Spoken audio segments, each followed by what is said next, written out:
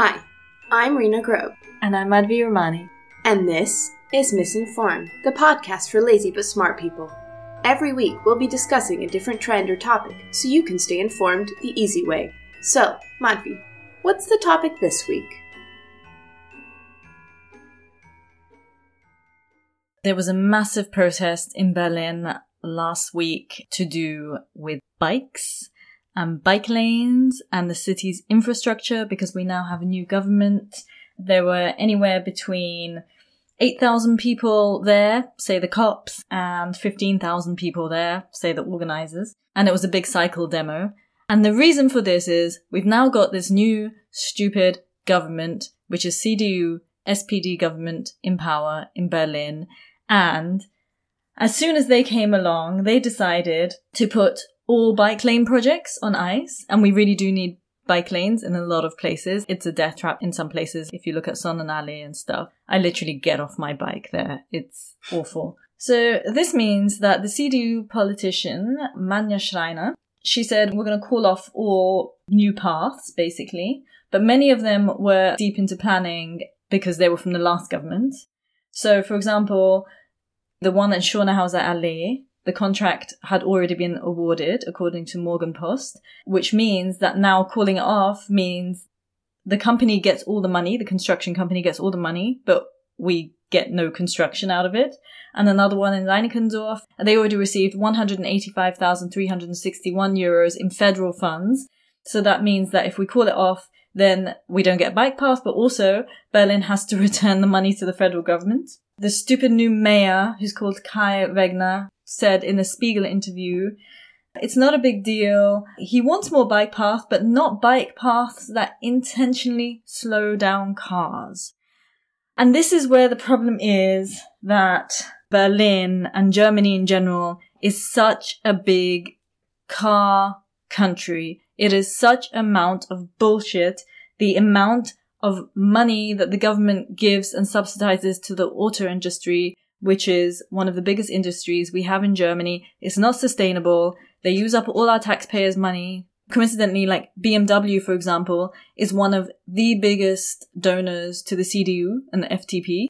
And right now, even on a European level, Germany, because of their love of cars, are stopping really important EU laws that need to be passed about stopping combustible engines and stuff like this because of basically money and donors. And yeah, they say, oh, this will save jobs because we have a lot of jobs in the automobile industry. But come on, we can build a lot of other things. We can make a whole other infrastructure that is sustainable. And the future anyway is electric, and Germany's just slowing down all of the EU's aims, which are, by the way, to be carbon neutral in 2050. These changes that they want to implement are by 2035. So the car companies have a lot of time to do this. But then they're saying, oh no, we can't do it because jobs and we can't turn around our industry. First of all, why is it our fucking problem to subsidize their business decisions? And second of all, Europe's top 5 car makers more than doubled their profits since 2019. The CEOs have got 100% increases in their salaries and stuff. They've now gone into selling bigger cars like SUVs and stuff and cut down on selling the smaller cars in order to increase profits. And despite this analysis done by The Guardian, they all say, oh, detoxifying the car exhaust emissions would send car prices up by 2,000 and all of this crap. Wow, that was personal. Yes, because actually my life is on the line every time I ride a bike, and every time I try and cross a road, every time I'm breathing in pollution. So globally, air pollutants such as particulate matter, which is PM2.5, and nitrogen oxides have been blamed for 6.7 million premature deaths and more than 1 million stillbirths each year, as well as respiratory diseases, dementia, and mental illness. So these are people's lives on the line, and also my life on the line, and that's why, yes, it's fucking personal. End of podcast. That was the episode. No, I think that Manja Schreiner is super interesting. First of all, I would like to point out something. So everyone keeps referring to her as the Minister for Transportation, right? This is incorrect. Her full job title is Senatorin für Mobilität, Verkehr, Klimaschutz und Umwelt. How can you combine those things? Yes.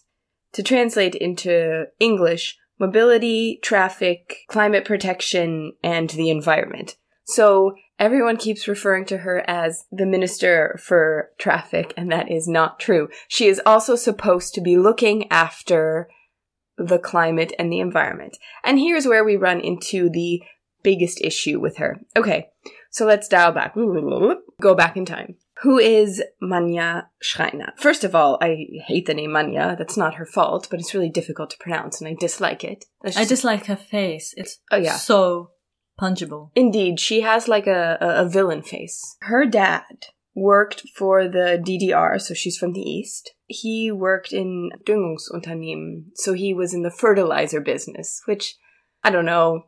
She is a lawyer. Now, do you want to guess what her very first job was? Maybe I set that up too much, but it's still kind of bad. Tax lawyer. No, she wasn't a tax lawyer. She was a lawyer for AIDA. You know the cruise ships? Ah. They're terrible for the environment. They are one of the biggest polluters there are. These massive cruise ships, they ruin the environment not just with their pollution, but with, like, the damage that they do to cities.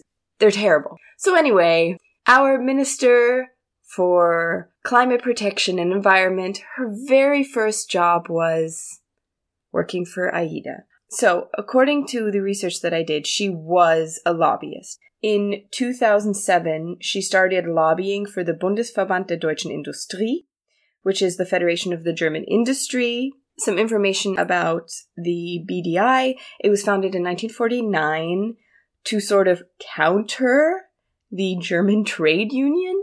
So this is a woman who lobbied for people who are actively working against trade unions, which is also already a really great setup and not at all a villain arc at all. But also German businesses, like the biggest German business is basically the car industry. Yes. So basically she was a lobbyist for the car industry, and this has not changed. So the BDI has 35 members, including the German Association of the Automotive Industry, the German Association for Natural Gas, Petroleum, and the German Air Transport Association. So yeah, she was lobbying for the bad people.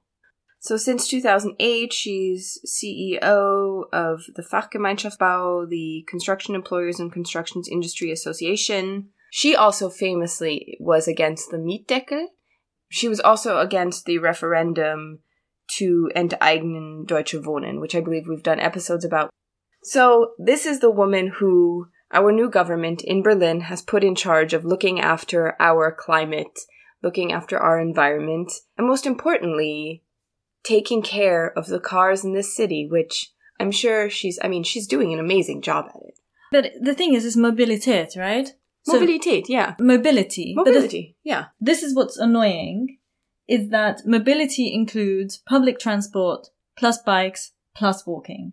So one of the things that they're doing, this new government, is there's this one crosswalk in Berlin that actually works. Just one. Because all of the rest are not timed right. You press the buttons, they don't do anything. Like, it's a mess. You know, you start walking when it turns green and, I don't know, in 2 seconds it's red again and you're in the middle of the street and the cars are, like, running you over, basically. But one of these crossroads works, as should be in any city. We have them in London, like at Oxford Circus. It's the one at Kochstrasse, Friedrichstraße. And all the pedestrian lights turn green at the same time, so you can walk diagonally and, you know, straight and everything. They're going to get rid of that. Why? Because Mobilität, no idea. And then they don't want to make any bike lanes that would take away one car parking space. However, one car parking space can hold about 20 bikes. And also in Berlin, we have like quite a good split of people who use public transport, walk or bikes, or also cars. In fact, less people use cars. There is a great YouTuber. His name is Tech Alter. We will link to him in our show notes. He is such a geek. He has basically done a whole episode on this in Berlin with a lot of figures and this massive spreadsheet, all linked and all open sourced information, and it's amazing. So this is according to his video. He says, that there are 34 cars per 100 residents in Berlin, whereas 42 residents out of 100 take public transport at least 2 times a day. So basically you have more people taking public transport. In fact, a government study published last week found that the number of trips by car are slightly below the number in 1991, and car trips between 2 points within Berlin city limits dropped even further to 78% of the figure in 1991. And when looking at the total number of movements within the city by any method, only 24% of trips within the city were with individualized motor vehicles in 2018. The rest were by bike, by foot, or with public transport. So actually, with all this concentration on cars and cars parking spaces and all this stuff, it's not taking into account actually how most people in cities get around, especially this city. The car drivers are in the minority, yet they get all the car parking spaces and everything. And then a lot of this is turning into a rant, but it needs it. And then a lot of car drivers are like, yes, we paid road tax, but according to Techalter, who I love, he's done all these calculations. Do you think he's single? Definitely he's single. If you're listening, find us. No, I mean, definitely he's single. I mean, I love him, but not in that way. Pardon me, interrupted you. Continue. That would be weird. But yeah, we could be friends. So basically, first of all, most people who own a car, 52% of them drastically underestimate how much that car costs them. So he takes Volkswagen Golf, which is a really tiny, really efficient kind of car. That costs about 8,000 a year personally to the owner. And over the course of 50 years, that would cost about 500,000 at least, which is about 30 to 40% of a lifetime's income of, most people, the average income. But what's even more annoying to me personally is that society, so us as taxpayers, we subsidize that car by 5,000 euros per year. And you can see his stats on this, because whatever road tax the drivers pay does not actually sufficiently cover the cost of construction of those roads and maintenance and parking spaces and infrastructure, and take into account, accidents and also air pollution, right? So we are subsidizing the car drivers. Plus, they are occupying our public spaces with their private property, basically. And like in Amsterdam, if they were actually paying this, the renting of this space, a normal car driver, it would cost them about 3,600 in Amsterdam, right? But what they actually have to pay is 535 euros. That's a massive difference. But then in Berlin, it's really extreme because only some areas require paying to park. Mm-hmm. And in Berlin, the cost of euros per year that this averages out to for the driver is 10.2 euros a year. That's it. Whereas this space could be used by all the other people. It could be used, first of all, by businesses for cafes and stuff. They could rent it out. They could give us the money. It could be used to plant trees. It could be used for bike lanes. Imagine if there were no cars, you could turn every street into a Spielstraße for the kids. That's not good. Why not? I don't want to hear kids screaming and yelling in streets. I think, but now they're just screaming and yelling in my courtyard. So if they could be in the street, that would be better for me. I was just in Cambridge visiting my brother, Cambridge, Massachusetts, not in the UK. And they have built out their restaurants and stuff on the street super nicely. They have left it. I assume this is leftover from COVID, but they've just kept it. And it's super nice. It makes the street look visually a lot more appealing than if it was full with cars. It's genuinely nicer to see the city bustling with life and humans. Of course, and it builds community also, because in a car, you are by yourself. That's what Paul Schrader's Taxi Driver was about, intense loneliness. He's moving through New York, filled with people, but he's completely isolated. The car completely isolates you. And if you do need to use a car, you can use WeShare. You can buy a public transport, 49 euro pass. You can rent bikes. You can buy a bike or a taxi. We really do not need this private property of cars. It is just irresponsible. I think that the relationship between Germans and cars is super fascinating, because I know that Americans also have a thing with cars, but I do think that owning a car, and specifically what type of car you own, is a massive status symbol here. So where I'm from, down in the South, people will save up extreme amounts of money just to buy a fancy new car, whereas they'll neglect other aspects of their life. I can see how this is reflected in sort of the decision that people like in the CDU make, not thinking it's good, not saying it's correct, but there is a weird identity here connected to cars, not just about the car you own, but more specifically to the automobile industry. There is a lot of pride. There is a lot of I don't even know what the right word is, a sense of ownership, because, Germans invented the car. Mercedes is the inventor of the car. So there's this feeling like it is part of our culture. It is part of our society. It is part of this country. Yeah, it's part of German inventiveness, of course, but the Germans have to continue inventing stuff because everyone's like, oh, now e-cars, China's gonna overtake the Germans. The Germans, yes, they invented good cars, fine. They can't just stop laws and the progress of our society to be cleaner and more responsible by just being like, we're going to hang on to this. It's a very unique relationship in this country because I think a lot of times people make comparisons to different countries like the Netherlands, which have really good bike infrastructure.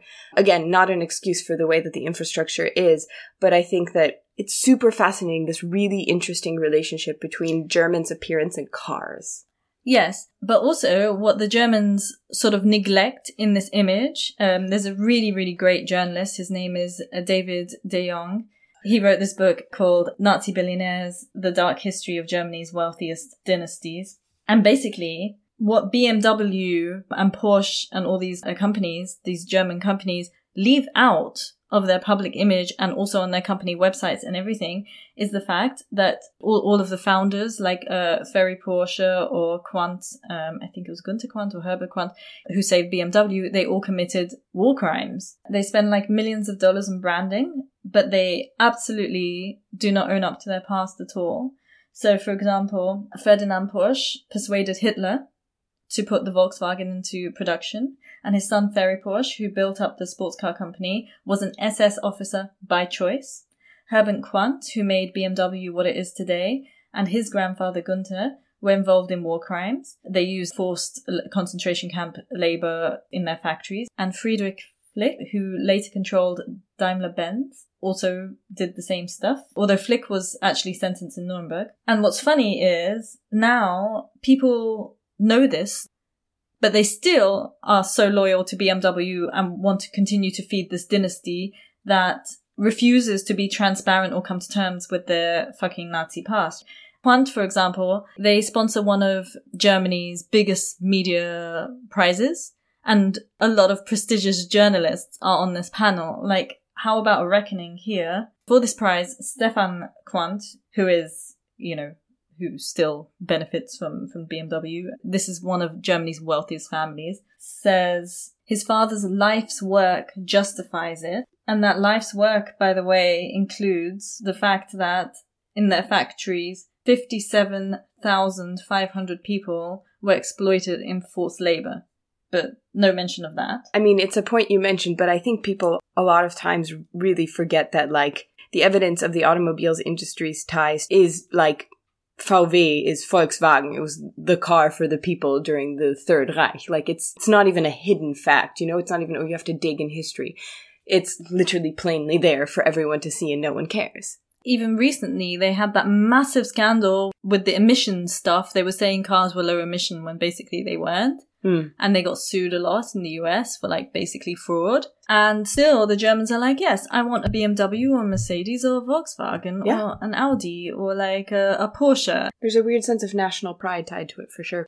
Yeah, give it up. Jesus, give up the cars. Let the rest of us breathe and live. I have neither a car nor a driver's license. I am always continuously shocked when I learn the prices of a car. I have no realistic idea, because I've never owned a car, of how much gas costs and how much insurance costs. It seems wild to me that you would take on this additional cost. And also, unlike a property, it depreciates. A car always depreciates. It's really one of the worst. There are two bad financial decisions that you can, three actually. There are three very bad financial decisions you can make in your life. One is getting divorced. That will kill you. Number 2 is children. Very expensive. And number 3 is buying a car. All of those are losses. Don't do it. Okay, note to self. Just keep men away from you, because it seems like they are the common denominator in all of these things. I feel like men typically like cars. I'm stereotyping massively, but it always seems to be cis straight men that love cars. No, women love them too. I know women who love them, especially German women who love them. But why? I guess because it's like you feel like you're in charge. It's probably the most powerful machine you're going to be in charge of or be able to drive. It's a power thing. Okay, that seems a bit bizarre to me, but to each their own. I guess people are not in charge of their own lives. Like, if you ever have those dreams where you're sitting in the back of a car, where somebody else is driving, or you're trying to, like, drive from the back of a car, that just means you're kind of out of control of your life. So if you're in the driver's seat, like, you have a feeling that you're in control of your life, which I think a lot of people need. I also saw, like, a really interesting art exhibition where they took, you know, the lights of a car? Mm-hmm. Like the headlights and the rear lights and how they're designed, and they compared them to wild animals like pumas and lions and things like that. They kind of juxtaposed the two things, and there is something like animalistic and sort of... Yeah, they do that in car commercials a lot. They have like a panther and then the car comes around the corner. And there are a lot of car commercials, like it's also about status. Car is status. Oh, and 100%. A lot of our society runs on status. And then I think there is something, we live in cities and we live such contained lives where we don't like express our animalistic selves. So we then sublimate that and do it via buying things and then sitting in a car and that being an expression of our freedom and our sort of animalistic power, maybe. Great. Well, my anxiety doesn't allow me to have a car. It's so scary being on the road for me. I don't have those dreams because I've also never had a car nor have I had a driver's license. So it's not even in my like imagination to be driving a car. I've never had those dreams before. I'm also too anxious to bike because I don't trust cars. I'm so happy to bike at my parents' house in the countryside. Love biking. In these cities, have you seen these car drivers? They have absolutely no respect and don't give a shit about people on bikes. Well, they've got bike lanes. Yeah, but they're not very great. They're fine. Okay, I'm scared. In Prenzlauberg, they're fine. Yeah, but I have to go to, like, other places now Where? because my office is far away. You can go through Tiergarten. Yeah, I mean, I'm a public transport kind of girl. I've always been and I always will be. And I'm happy with it. Let me tell you something. All of my life, people have been telling me how hard and difficult my life is going to be if I don't have a car or I don't have a driver's license. The only situation in which I have wished that I had a car or a driver's license is when I've had to move. And that does not happen frequently. So I have lived and I have not needed a car and I am fine. Well, most people do not, because 80% of the population in developed countries live in cities which have a perfectly fine infrastructure for if you need to get around. Plus, if you need to move or go anywhere, you can take a taxi, you can hire a mover, somebody else can drive for you, and you're going to save a bunch of money over your entire lifetime by just not participating at all. And on that note, here are 3 things you can do this week to be a better person. Please don't buy a car. You can use Share Now. You can buy a Deutsche Bahn ticket. You can subscribe to the BVG. You can get a bike. And it's gonna be way, way, way, way cheaper for you and less cost on society. Thing 2, this new transport minister is ridiculous, and the expansion of the highway and all of these reforms that have now been stopped, we need to take political action. So we will link to some resources in our show notes, but if you could write letters, protest, we need to stop this bizarre and harmful new government we have in Berlin. Number 3, don't vote for the CDU or FDP. It's pure corruption because their biggest donors are BMW. Thank you for listening. Until next week, goodbye. If you liked the show, please share it with your friends and subscribe wherever you get your podcasts. You can also help us by supporting us on Patreon for as little as €4 a month. Visit patreon.com/misinformed. For links to all our sources and for our personal tips on what to watch and read, subscribe to our weekly newsletter at misinformed.substack.com. You can follow us on Instagram at _miss_informed or email us your feedback, requests, or just to say hi, misinformed.podcast@gmail.com. We would love to hear from you.